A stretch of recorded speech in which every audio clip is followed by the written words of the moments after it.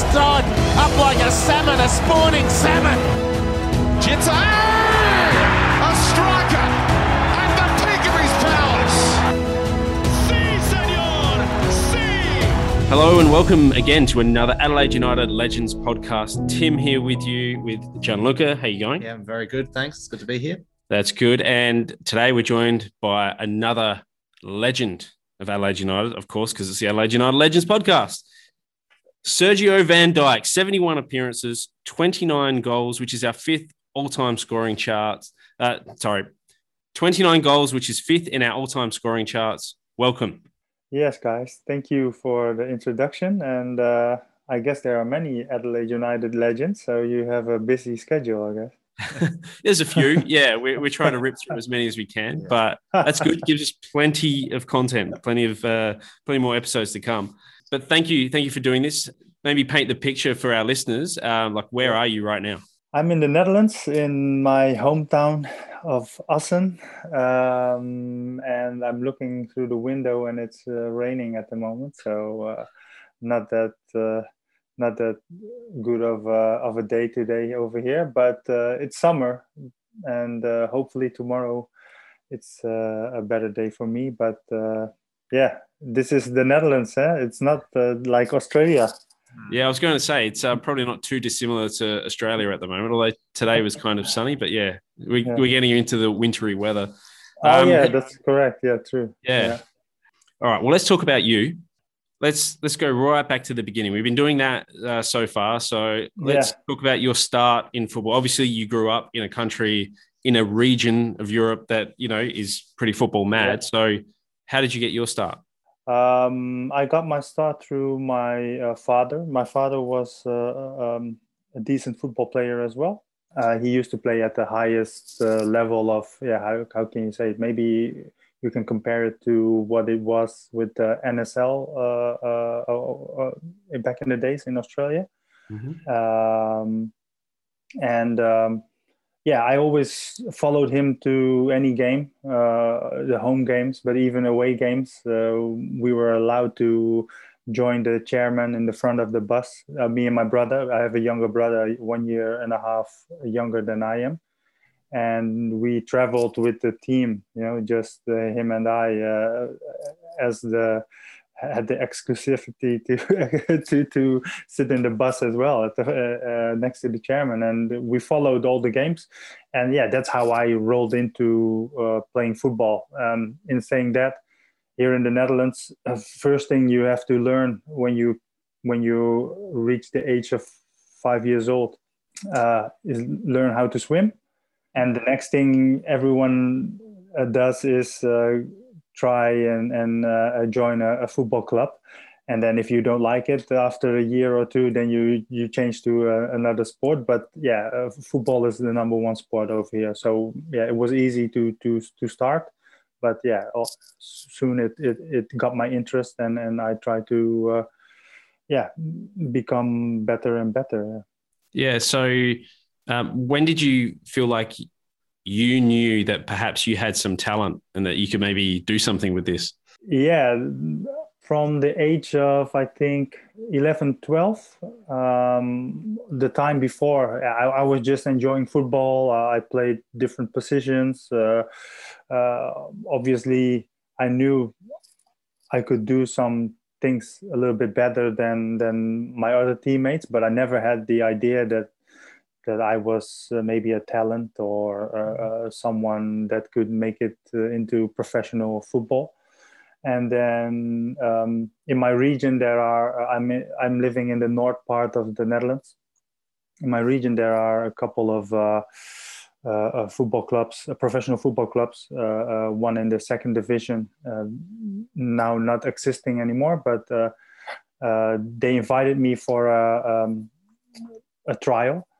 And then I started to think about this is getting serious now. I never expected it, but so I received a letter in the mail, and I was reading it, and I was so excited that I would like to join straight away. But it was a second division club, and then my dad said, "No, you can't go," and I was so disappointed. I said, "Why? Why can I not go?"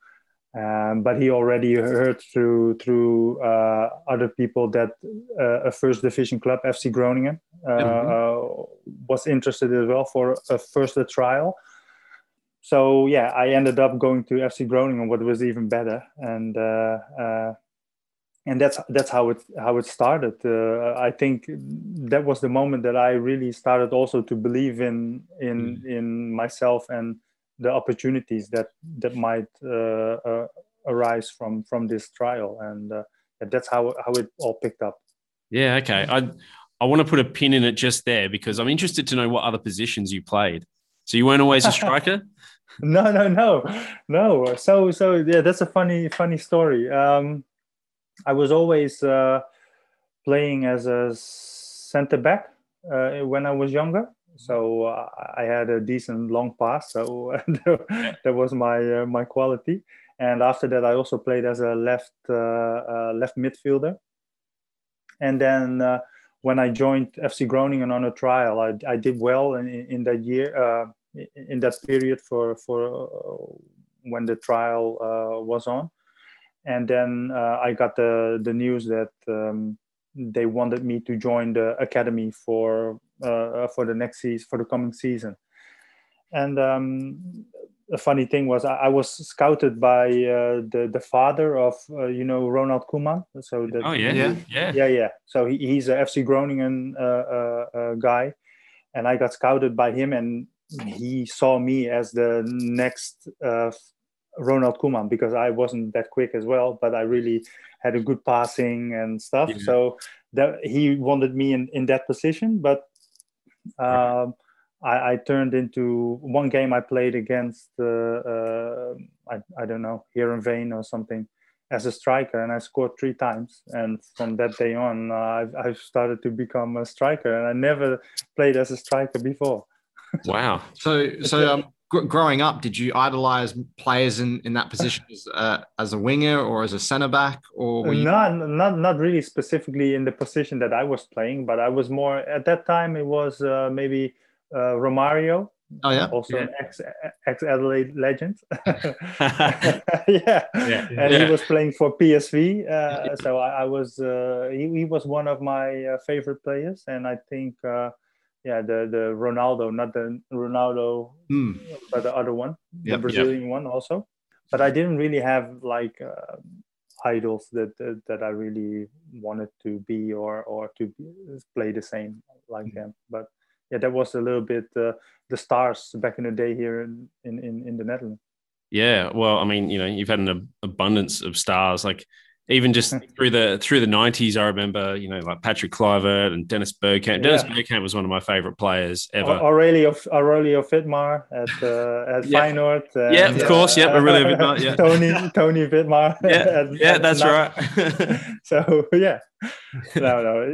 I remember when, especially Aurelio, when they signed him, because he had that long hair and stuff. Yeah. So that was funny. And then years later, I have him as a coach. So which is a small world. Yeah. That's right. Yeah. I asked him about his hair when he was working here for a bit, as on staff, and because I always remember his hair as well, and especially playing for the Socceroos, and and I said about the mullet, I made the mistake of calling it a mullet. And he's like, no, it wasn't a mullet. He's like, I was into rock music. It was that rock star hair. Yeah. Oh, okay. Is that the same thing to you? Yeah. Yeah. So that first hat trick that you scored, do you remember? Was it left foot, right foot header? Like what happened? My first hat trick in my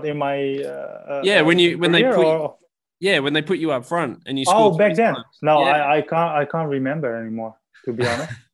Because I thought it was just for that game, and then I would change back to midfielder or whatever. Yeah. But no. I think that was a little bit at the end of the season, and then 2 months later, when the season started, I started in the youth of FC Groningen together with Arjen Robben. Yeah. He was my supplier, and. I started as a striker, and ever since I've been striker through my whole career, and never changed anymore. So, Yeah, it's funny that before I've never, and no one really saw those qualities as a striker before as well, because being a striker, you need to score goals, and I've never noticed that was a big quality of mine. So Yeah, well, I guess if you've got Aaron Robben supplying you crosses and passes and through balls, you're probably going to score a few goals. I think Gianluca here is I think Gianluca here is itching to ask you a little bit about playing with Robben. Okay. Oh yeah, of course. I guess firstly, what was that like? But also, you saw something kind of in him that he was going to go on to even bigger things. Mate. He was first of all, he was a good kid, normal kid from a small village just around Groningen, and I'm from also just around Groningen, but from a city. It's nothing special. He's that kind of guy that can do everything very good. He was good at school. He was good at table tennis. He was good at playing football.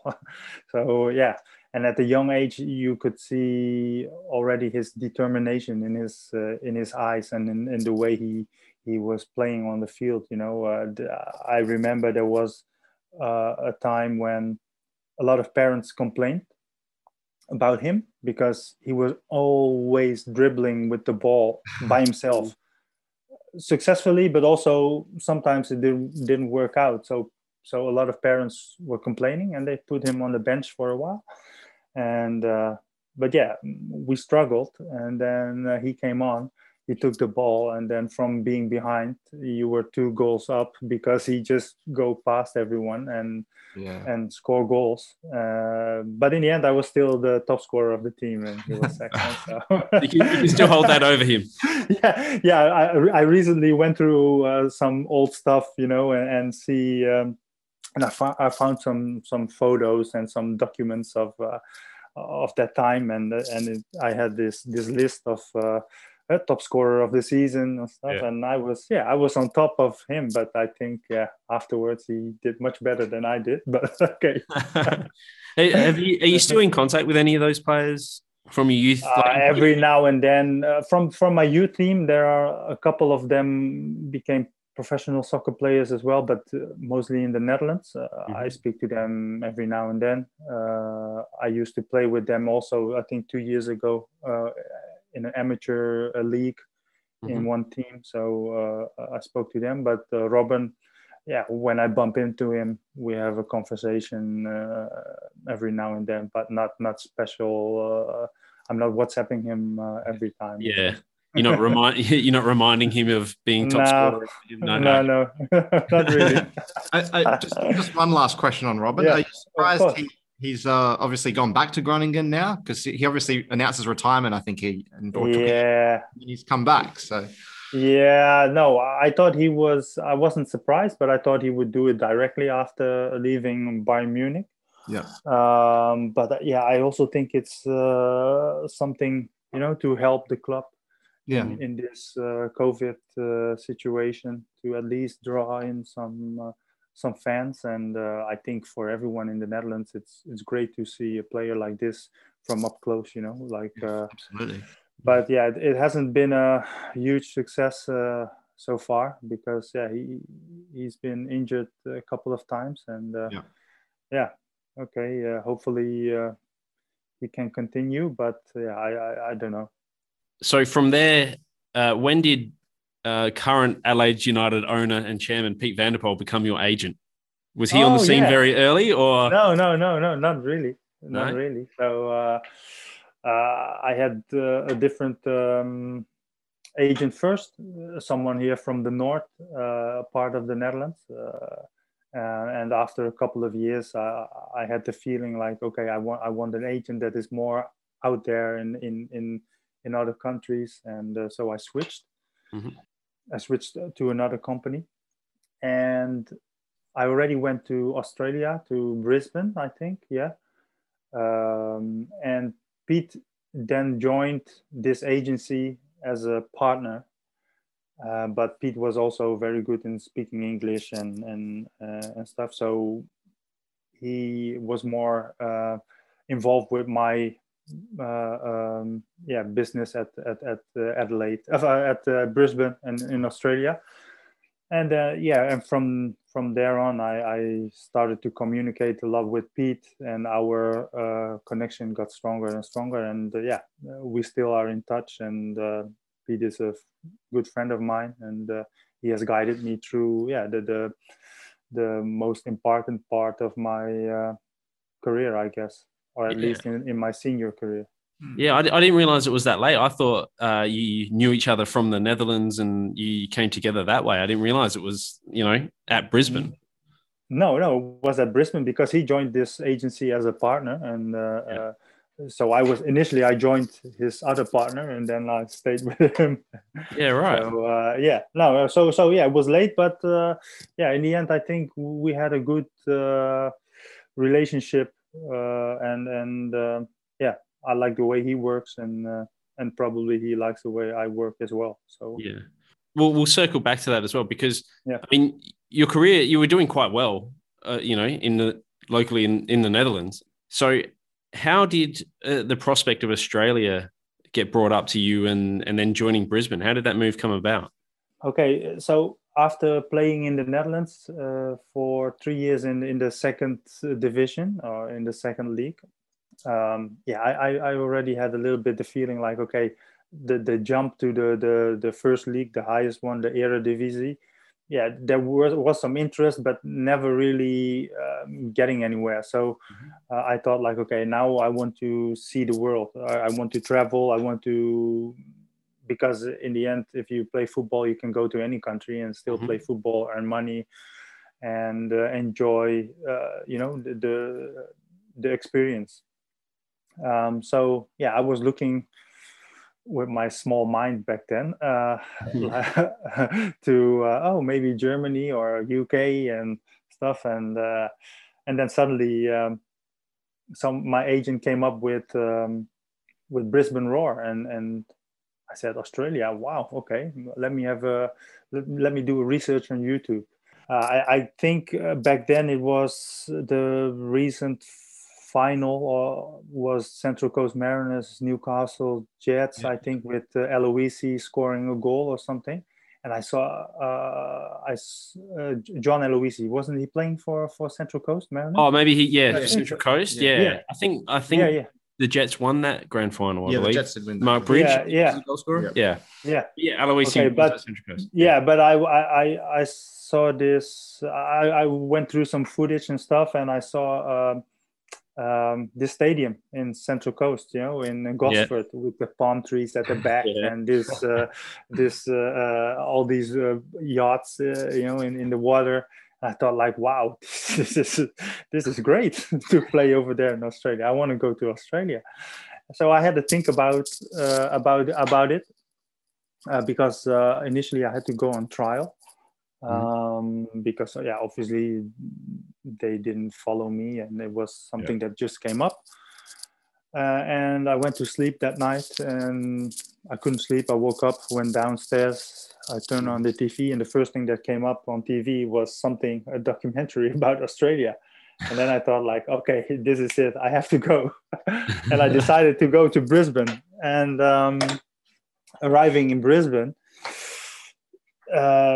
obviously you might know Brisbane is a Dutch football club from its origin, Dutch, the Lions in Brisbane. So that was the connection that got me there, and I think even through Han Burger, who was at FFA before, and now in the board of Sydney. I think he set it up a little bit, and so I went there. But there were already two other players on trial, 2 Brazilians. So I thought like, oh shit, so 33% chance to make it. But I think I did well straight away from the start, and I think the first game that I had to play, a friendly, was against a local team in Brisbane, Redlands. But I had to join the opponent, so I wasn't playing for Brisbane. I was playing for the other team. And I did well. I scored goals and stuff, and So I think they were quickly impressed. So the Brazilians had to go, and in the end, I could stay, and I was very happy. So Frank Farina was back then my coach, and so I guess making the decision to go to Australia, and also looking at the chances back then that were pretty slim, because there were 2 other trialists already being there for a week or something. Yeah. And still making it. Yeah. It was a gamble, but in the end, it was worth it. Definitely. I mean, I have to admit, I didn't realize you were on trial at Brisbane. I thought they just signed you straight up. No. It's hard to imagine that now as well, because you did so well. It's like, but I guess it would be hard to know. You don't know. Even now, you don't always know. And we Adelaide United has a famous story about a player that was presented to us and was supposedly going to be signed, and then turned out to be a complete, fraud. And we, Dexter Rosales is gone down in folklore here with fans, and they still laugh about it. So you never know. But that's crazy. I can't believe, you suited up for the other team. But that's not a bad way to introduce yourself, scoring against the team that is looking at signing you. And there you go, away you go. This guy. I had to play against Craig Moore, so I think I it was okay. I did well, and that was the start of my career in Australia, and actually also personally, I think the best time of my life so far. Yeah, I mean, Brisbane's not a bad place to. I mean, of course, I don't like the team up there. I've got to say that. I'm just joking, but it's a nice place. Yeah, Brisbane, great place to live. So that's what an introduction to Australia. Let's make Australia as a great place to live. Because, true. You obviously have 2 prolific seasons at Brisbane.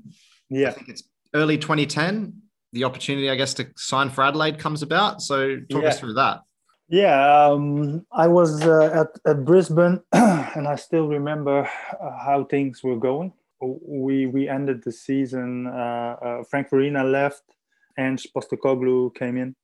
There was Ange was also on Fox Sports before he was a coach, and he said about me that Brisbane would need to break the bank to keep me in Brisbane. So and then he became coach. So I thought okay, this is going to be good. And then things started a little bit. We had talks and stuff, and I was not sure about the situation at Brisbane back then. There was change of management, I think, as well.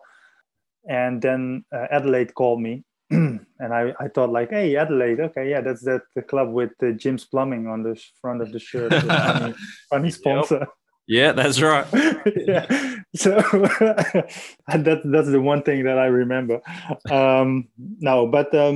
Adelaide called and they asked me to, is it an option to join for the Champions League stage? And I saw players doing that before as well, players getting loaned out for, 1 month, 2 months, 3 months. And then the next season they were back at their own team as well.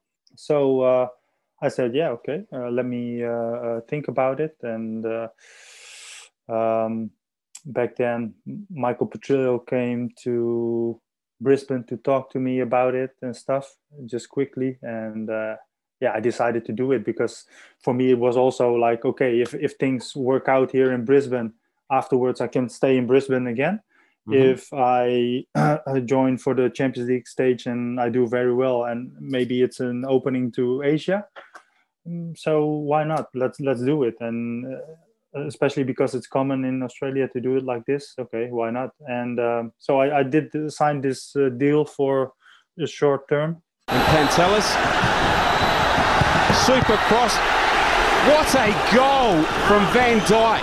Pantelis superb down that right-hand side. He's picked out Van Dijk. It is pinpoint, and that's a very tidy finish from the big Dutchman. And then when I joined Adelaide and was enjoying the team and stuff, and we were growing also in the Champions League as a team, doing pretty well. I thought whoa, maybe I should stay here because the feeling over here is good. And my my connection with Marcos Flores was that's something that you don't find that often. So I decided to stay because Adelaide offered me a contract also for the coming seasons. And even though I loved to live in Brisbane and stuff and the club and everything, I decided to stay in Adelaide. And I remember when I left Brisbane to really join Adelaide, I thought like, oh shit, what have I done?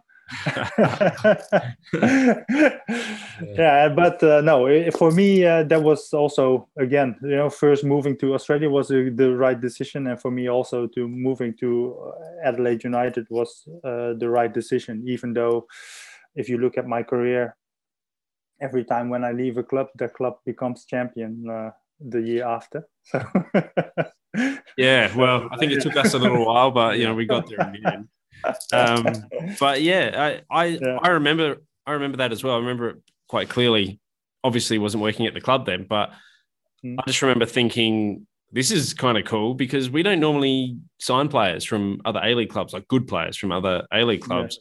And that's no disrespect to any other player we signed, but it just seemed like a goal scorer or, I'm probably just dug a hole for myself for all those past players. But a real household name. A prolific striker that we hadn't really had before. Like that's right. That would score, 15 goals a season. And I think still to this day, you're the only Reds player that's won the A-League Golden Boot while playing for Adelaide. So there's a stat for you. Yeah. Nice. So I remember it, and it was great. And then, you deciding to stay, I was like, all right, here we go. And as you mentioned, that combination with Flores, that just, it worked beautifully. So take us inside that relationship. Is it just one of those things that you just get on the pitch and you're like, okay, we seem to be in tune with each other? It's like I think so. I think that's the case. I even later when I was at my Indonesian club, I forced the management to get him in as well, and that also got things going as well. But getting back to Adelaide. Happy times at Hindmarsh, and these two have led the Reds' revival. When we play, we are like brothers. I know that he's the killer of the ball. And if you score, you get a Flores kiss. Every goal. I have more than 16 kisses now, huh? Okay, if you don't like me, let me know. It's all right. It's different when we go out in the city and you kiss me, then I get angry. It's trouble. Adelaide's dynamic duo has scored 24 goals between them. That's something else Flores can sing about. Yeah, I like play, sometimes create song in English for the group, for the teammate. He just makes songs up, really funny, and we laugh all the with really terrible English, imagine. It was... Yeah, it's a feeling. What you say, telepathic. I don't know. The way he talks about football, thinks about football. The type of striker that I am, I always need support from someone behind me, and he's the one that is always available for me to lay off the balls or to. He opens up the space. So he's such a smart player, and that it helped me a lot. And but to be honest, also my relationship or the way I worked with Cassio was also fantastic. He understood exactly what I was doing without even having to look where I was or whatever. And I think the whole how you say it, everything in the team, we had Paul Reed, we had Adam Hughes, Cassio, Lucas Pentelis, Travis Dodd, Matthew Leckie. So, it was a good team to be part of. And I really enjoyed my football at that time. Yeah. And I think that was one of the main reasons, because we played together in the Champions League as well. One of the main reasons for me to stay. And I made my decision more on how I felt than what I thought it was the best thing to do. Yeah, so take us inside that. Was that an awkward conversation then to have with Brisbane and to say, I think I'm going to stay with Adelaide? Because the initial plan was to get back to Brisbane, because they had plans, and we enjoyed living in Brisbane as well. And back then, I thought Adelaide was a little not boring, but a little bit. Also with if you see Brisbane is more tropical, palm trees, humid. The city is like with hills going up and down, and the roads are going left to right, curve everywhere. And then I came to Brisbane, to Adelaide, and it was like just a grid. Straight. That's pretty much it. Yeah. I felt like, okay. Yeah. But no, I really, afterwards, I started to love Adelaide. And for me, nowadays, there's no better place than Adelaide. Oh, yeah. Well, I mean, no argument from us. But yeah, it's certainly, you would know when you come back to visit, the things have changed here. It's, it's a bit different to when you were here as a player. Yeah, I've been there. When was this? Last year, before the COVID. Mm-hmm. And I already saw things were different, but I still enjoy it. For me, Adelaide feels like a second home. And if there's an opportunity in the future to move to Australia, then I guess I would be at Henley Beach somewhere. Oh yeah, well, you're welcome. You're welcome to come back. We'll have you any time. So yeah, so that again, that move was Pete. Pete was your agent then. Yeah. Correct. Yeah. So. Yeah. Was he the one handling those awkward conversations for you? Yeah. Mostly. So, Pete was handling all my business and discussions with all the clubs. So, but yeah, I think that's how I got Pete into Adelaide and Australia, and and seeing where he is now. So, yeah. Yeah. Did you ever think then that he would end up owning the club or a club? No, not really. Yeah, he didn't speak about it then. Oh, one day I want to. No, not yet. He had plans in China and stuff, and maybe to develop those plans. But in the end, if I look at,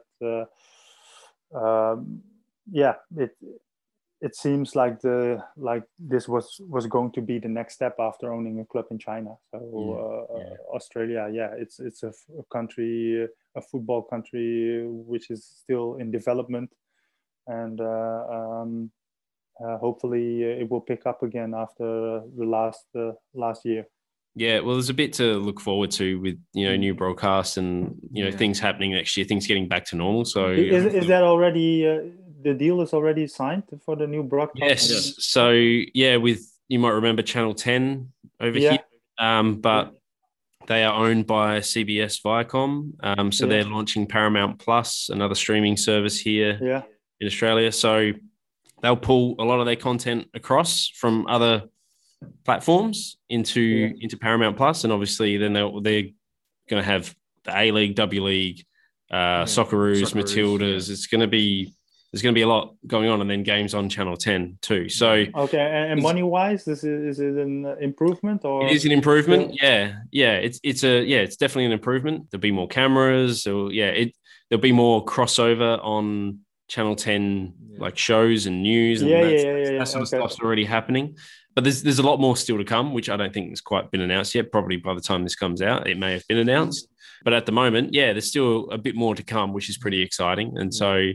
Yeah, and the prospect of subscription to Paramount Plus being built into memberships, so that'll be actually quite good. Whereas, that wasn't a thing before, so now that'll be a new thing, and it's exciting. So the clubs will benefit more from this. Yes, I think so. And then Channel 10 is obviously free to air, so the exposure to try and get of course, that's what I thought as well. And yes, games have been on Channel 10 previously, but that was sort of more of a simulcast from Fox Sports. So whereas this will be out and out on Channel 10, so it really is probably the first time.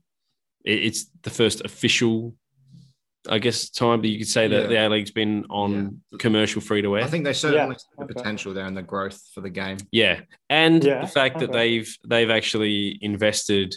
I mean, we sound like we're, being paid. We're spokespeople for it, but I guess we kind of are. But so they've actually invested in the league as well as like a bit of an ownership stake, I believe. So they actually have an interest in the league being built up, being successful. So at the moment, it sounds like it's going to be a great partnership. So and separate to this as well, in 2 years' time, we've got the FIFA Women's World Cup as well. So that's another sort of boost. Gives a boost. Yeah. So there's quite a few things to be optimistic about, I think. And with COVID, things getting back to normal as much as they can with COVID and crowds, I think it will be better. Yeah. And like I said, there'll be more exposure. It's just a shame that, like print media has scaled back their coverage a bit. But but hopefully that crossover with Channel 10 and all those other things that it may expand a little bit more, and the other content that they build around that, similar to like the Premier League, where they create all their own shows and then the broadcasters just pick it up and put it out. Like over here on Optus, you can watch Premier League highlights or talk shows or whatever. So there'll be the opportunity to do that sort of thing. So there'll be more stuff built around the games, which will be really good. Yeah. So okay, cool. Yeah, that's a complete tangent, by the way. But you mentioned that team with Flores and Travis Dodd and Pantelis and like Casio. Eugene was obviously there as well. Like, I mean, not to forget. Ognanovsky, I think, was there as well. Was he there when? No. He just left. Left. Okay. So, but who was at the back? We had Cornthwaite. That's Ian right. Fife. Cornthwaite. Ian Fife. Yeah. So it was a solid team. Nigel Bogart. Nigel Bogart. Who he just retired as well recently. He's just retired. But that team, it was fantastic. And one of the games I really remember the fondest is the game against North Queensland Fury. I mean, 8-1 was unbelievable. I was there in the crowd. It just, that sort of thing just felt like it didn't happen for the teams that I follow anyway.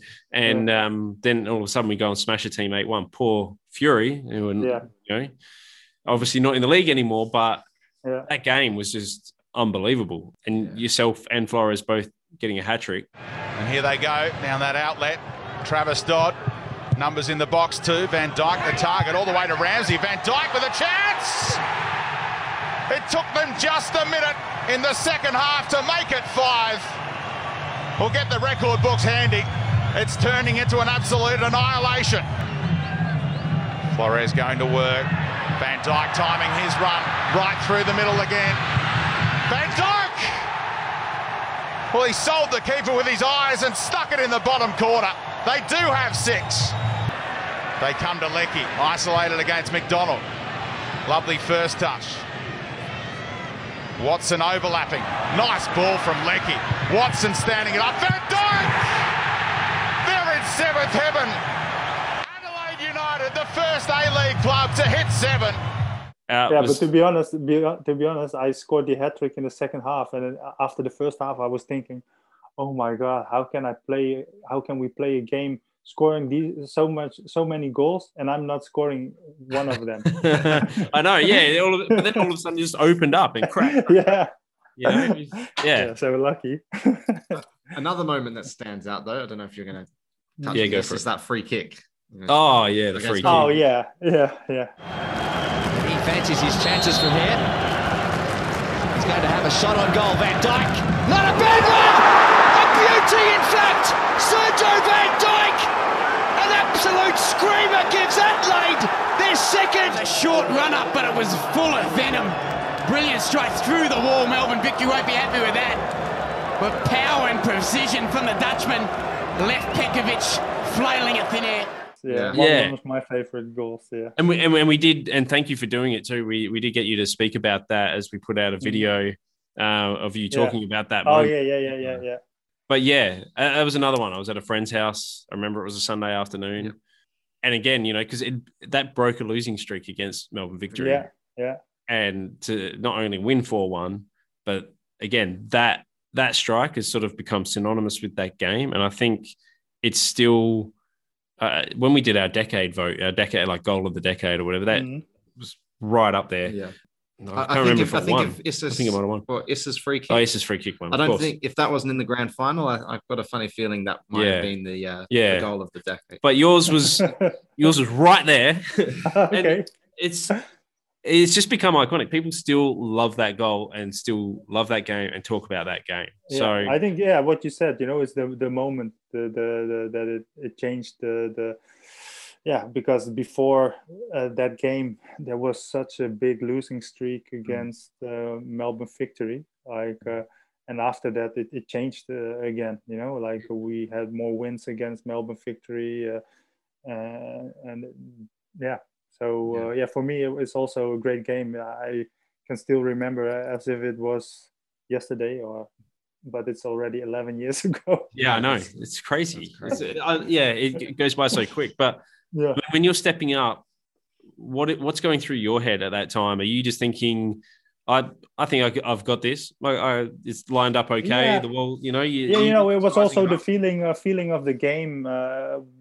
We were playing very strong. We already scored, I think, was it 1-0 or one? At least I had the feeling that we were going to grab this win over there. And when we had the free kick, I thought like, okay, I think I might do this. And not even knowing how, but okay. Just because normally, you have to decide, is it going to be laces or are you going to curl it with the inside of the foot? And I thought like, maybe I should just smack it on goal and see where it's going. So not everything that I do is all been planned in my mind. So so I just hit it, and luckily there was enough wind to pull it to the left side of the goalkeeper now. And football these things are, you make decisions and you do things at that moment, and things work out well. And you need a little bit of luck, but also a little bit of courage to just do it. Yeah. Well, thank God you did hit it with the laces, and it was still great to watch. Yeah. And also that 8-1 game, like, do you still remember that quite well? Yeah, of course. Yeah, but maybe for the fans, that's a game that stands out. But for me, it's not a game that I really enjoy. Of course, I enjoyed it because scoring goals, but I enjoy a game that it's a hard fought win is for me more enjoyable. Like that game against Melbourne Victory, or some in that season against Wellington Phoenix, Perth Glory, where I also scored a penalty and a header. Those games are for me more special than the North Queensland one. Yeah, that's fair enough. It just sticks in my mind just because, like we scored 8 goals and it was such a rare event. It's a rare event. Yeah. But you're right. Those games where, it's tight and, the goals, it feels like every single one, every single kick and tackle and, it feels important. I guess I got to, like, that rivalry with Melbourne Victory. I mean, look, it's silly probably for us to compare it to anything else like in Europe or whatever, but as a rivalry though, and you experienced it, you were right there at a time, like you said, when it turned, and it was pretty aggressive, what was that rivalry like for you as someone coming into Australia to experience it? Yeah, as you said, like it's not as big as in Europe where you have this rivalry, even sometimes more aggressive, but you could notice there was something special about these games. And that's also how I felt back then. Like, okay, Melbourne Victory, they are our biggest opponents. We have to win all the time from them. And every time when that game was on, it was also like a special game for me personally. So I certainly felt that kind of rivalry as well as the fans have towards each other. Yeah, I was just gonna, I guess, touch more on about the season itself with 10-11, with the 2010-2011 season. I think as a fan, I just remember it being, one of those years where it was like we played a lot of free-flowing football, scored a lot of goals. Mm-hmm. Yeah. And we started so well as well. I think we were undefeated the first 11 games. And I remember Matthew Leckie getting an injury from a bad tackle against Melbourne Victory. And I guess from that point, we're a little bit maybe inconsistent. And then we won, I think, on the last day of the season at Adelaide Oval against Victory. I remember there was a big crowd there. Do you sense that you kind of look back and go, oh, that might have been, given we were we were playing so well. Do you feel like, it was a missed opportunity to make a final that year? Yeah, I think so. Yeah, that's the feeling that I have about that season. That we could have made it through the finals, but in the end we didn't, and that was a shame. During a season you're dependent on injuries, suspensions, and maybe some injuries came on at the wrong time. I mean, and it's a shame we didn't make it. I thought really with that team that we could have done something in the football of Australia, but unfortunately, the season after things changed dramatically, and it was a totally different different thing. I mean, you brought it up. Let's talk about it. Yeah. You don't have to go into, lifting the lid on absolutely everything. But what changed? What was so different from, as we just talked about, that season before, perhaps a missed opportunity, everything was going so good. And then all of a sudden that changed. What do you put that down to? I think something internally in the team was different. I think there was some issue with the coach and some players. I thought it was more of a matter of miscommunication, but for some, everyone has their own experience in this, and unfortunately. Because of that, things went the wrong way, and the first thing already with that Marcos Flores didn't sign, I was disappointed, because you already had this working relationship that could be ready for the next step, or at least what we didn't reach the finals the season before. Okay, let's make it in the new season. Let's try to do it like that, with just improving on what we've already done. And it went the opposite way, to be honest. Even though I still had a great time and enjoyed my football, it just didn't go that way that we hoped. And players left and things went a different way. When things kind of go that way and you're disappointed, you had a great combination with Flores. He's gone. Mm-hmm. Those things probably do play on your mind a bit, and you're all professional players, so I'm not suggesting that you would allow this to sort of, and you just mentally check out and you're like, okay, no, I'm just playing this out. But it must be hard to fight against that sort of thing creeping in to your mindset and trying to block that out. Yeah, I think so too. So, because where everything that season before went all went naturally, now you have to really use your brains to get things done, and that was a little bit the big difference with the previous season. And still, as I said, I was still doing and enjoying my football, but just different. You had other challenges. We weren't as dominant anymore as before. Because things get changed. Also, new players who are also good. But, as I said, with Flores, you had a telepathical connection. And then with someone else, you don't have. It's not, the other guy cannot help it. But, okay, it's just different. And, then the results didn't help. So I think, it all went down a little bit. And, that was a shame. But, that's football, I guess, as well. Yeah, well, that's the way it goes. I mean, did you decide then during that season, or were you thinking, okay, maybe I might be out of here, or what other opportunities? Yeah, what was behind your decision making? Look, if looking at as a football player, you always and having Asia so close. I also had in the back of my mind, maybe I should go there once to see what's over there as an experience, but also financially could be very attractive for me as well. With that season going the way it went, I thought like, okay, now it's time to make this move. We had another coach coming in, John Cosmina. Back then, as a player, you always have your own the things that you want, and the club has a vision, the coach has a vision, and you have your vision. And maybe at that time I was thinking more about my own vision, and I thought like, okay, if this doesn't work out, because we had some games that were not going our way, then John Cosmina put me out of the team.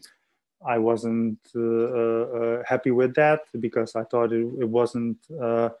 I wasn't the reason that it didn't go well and stuff. So, and back in the day, at that time as a player, you take things more personally. Now I think like, okay, yeah, whatever.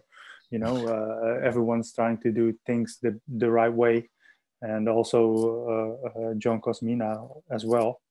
So for now, looking back, I don't have any regrets. But yeah, back then I think you have more things to think about, and I made the decision to then move to Indonesia, because they were already pulling me every year, like come here to join at least the national team as well, but also to play for a club over there. So I went there. What was a good experience, but yeah, after a year I already seen it over there and left to another country. I was going to say, how did you enjoy your time over there in Indonesia and representing the national team? Representing the national team. First of all, Indonesia is football mad. It's a country of 270 million people. Sorry. Mm-hmm. 270 million people. Yeah. It's a lot. Yeah. And 75% of the people are following football. Yeah. And so you can imagine football is everything, over there. So being in a national team, you're like, David Beckham back in the days for playing for Manchester United or whatever. Everyone knows who you are. Everyone wants something of you. And that was funny to experience. But the quality of football, and now I'm talking about the league, the quality of football wasn't that good, and I didn't want to already play at that level yet. So I tried to move to a club who's playing Champions League as well. So I left to move to Iran, because my former teammate Milan Susak, also ex Adelaide United, advised me to go to this team. So because he played there the year before, so I moved to Iran as well. Yeah, but in Indonesia is to enjoy football, or at least the experience of football is really great. Like you mentioned Iran as well. I mean, it's another jump. And obviously earlier you said about traveling the world, and football can take you anywhere. So, Australia, Indonesia, Iran as well. Yeah. That's another completely different culture. Yeah. And that's what, from all these clubs that I've had, and the best thing about it is, having the experience of how people live in these countries. Everyone has a different view on life. I think that's the one of the things that grew me as a person as well. So Just to circle back to Adelaide United, what are some of your fondest memories from your time here? Obviously, there are the goals and things like that. Yeah, but, it might not be necessarily. It could be something that happened on the training pitch, or I don't know, anything. Yeah, what are the things that stick out to you when you look back on your time here? As I said before, I think it's the total experience of Australia, but also in particular for me, Adelaide. As I said, it feels like my second home. And if there was a chance in the future to go back, I would. My son was born in Australia. He grew up in Adelaide as well. So he was born in Brisbane. So sorry. No, that's okay. He grew up in Australia, in Adelaide, and being able to having that kind of climate, living close to the beach and the sea, and enjoying life next to football was one of the greatest things for me to experience, also for my family. And next to that, I really enjoyed Adelaide as the football community in the city. That I always had the feeling that I knew people over there in the other suburbs, and everyone knows each other a little bit. It's a little bit like the city that I'm from here in the Netherlands, Assen. People know each other. And I have the feeling that's the same in Adelaide. It's a big city, but it's still small. And everyone knows everyone. And that's what I like. And still when I look at my social media, there's people that I'm in touch with still from Adelaide that are active at local football clubs or whatever. And it's funny, for me, these kind of things make it that I still have some fond memories of Adelaide. It's interesting that, because we've had so many players come from overseas that have played here, and they seem to have that kind of attachment or sentimentality to Adelaide. And it's those things that you describe. I guess it's an advantage that we are smaller, and so people feel a bit more tight knit. It's maybe more like a family, that sort of thing. So it's good that, although we might be a smaller city and there's not as much happening here, that we still seem to get our claws into people and, you know what I mean? Leave a lasting impression. No, it's for me, I think hopefully you will see me there again soon. So I don't know. I hope so. Yeah, it was good.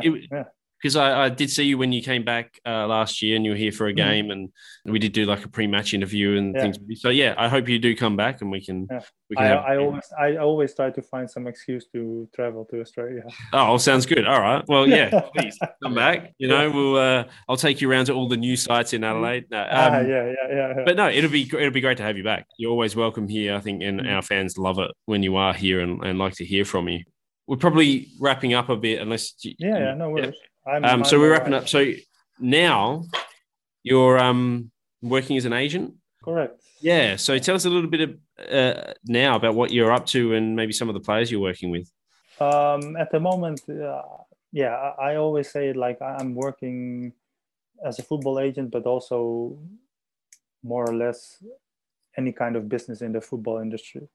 Because of my experience in other Asian countries where there's still a lot of football development going, opportunities to grow football. I'm involved in all these kind of things, like setting up academies from clubs from European clubs in other countries, in China or in Indonesia.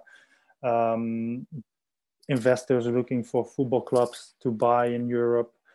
I'm doing all these kind of things, but I also look after players and trying to get them a club. Sometimes it's more like a broker kind of deal. So I'm in between people that would players that would like to move to Indonesia or Asia or Australia. I try to get Australian people to Australia, but players to Australia, but also Australian players to Europe. At the moment, the players that I really work closely with in the Netherlands are mostly players that are still young, close to. I'm looking for players that have the potential to sign contract and develop even further. And in my part of in my job, I have to have ears everywhere, at the clubs, at the scouts, at everywhere, to find out who is the best talent. And these ones I try to get with my company. And it's an interesting job. It's something that I really enjoy because it's a combination of traveling and doing the things that I love, and being involved in football, and being a coach. I had that in my mind as well, but I think being more on the business side or the management side of football is something that suits me better. Yeah, was it always something that you thought you would get into after? No. I I thought maybe coach, something like that. I really love football. For me, football is the best thing that there is. I still play football now. I take it seriously. I want to become champion. I want to look after myself, and so for me, football is the number one thing. And so the next best thing after playing, I thought it was coaching. But after exploring these kind of things, I found out that the business behind football is also very interesting, and I think that's more suitable for me. But I never know. You never know. It can change in the future as well. But for now, this is something that I really enjoy. Thank you for your time. We appreciate it. We've really enjoyed talking to you. Yeah, it's been fantastic. Hopefully we'll do it again soon, and hopefully we can be here. So thank you again. We really appreciate it. It's been awesome. Thanks. We'll catch you again soon. Thank you very much. Yeah, likewise, guys. Have a nice evening. You have a good afternoon. Good afternoon. Or morning. Okay. Morning. Still morning. Still morning. Yeah. It's 10:30. Yeah. So. Yeah. Okay. Well, enjoy brunch. And we'll see you soon. Okay. Thanks, guys. Thank you. Thanks, Serge.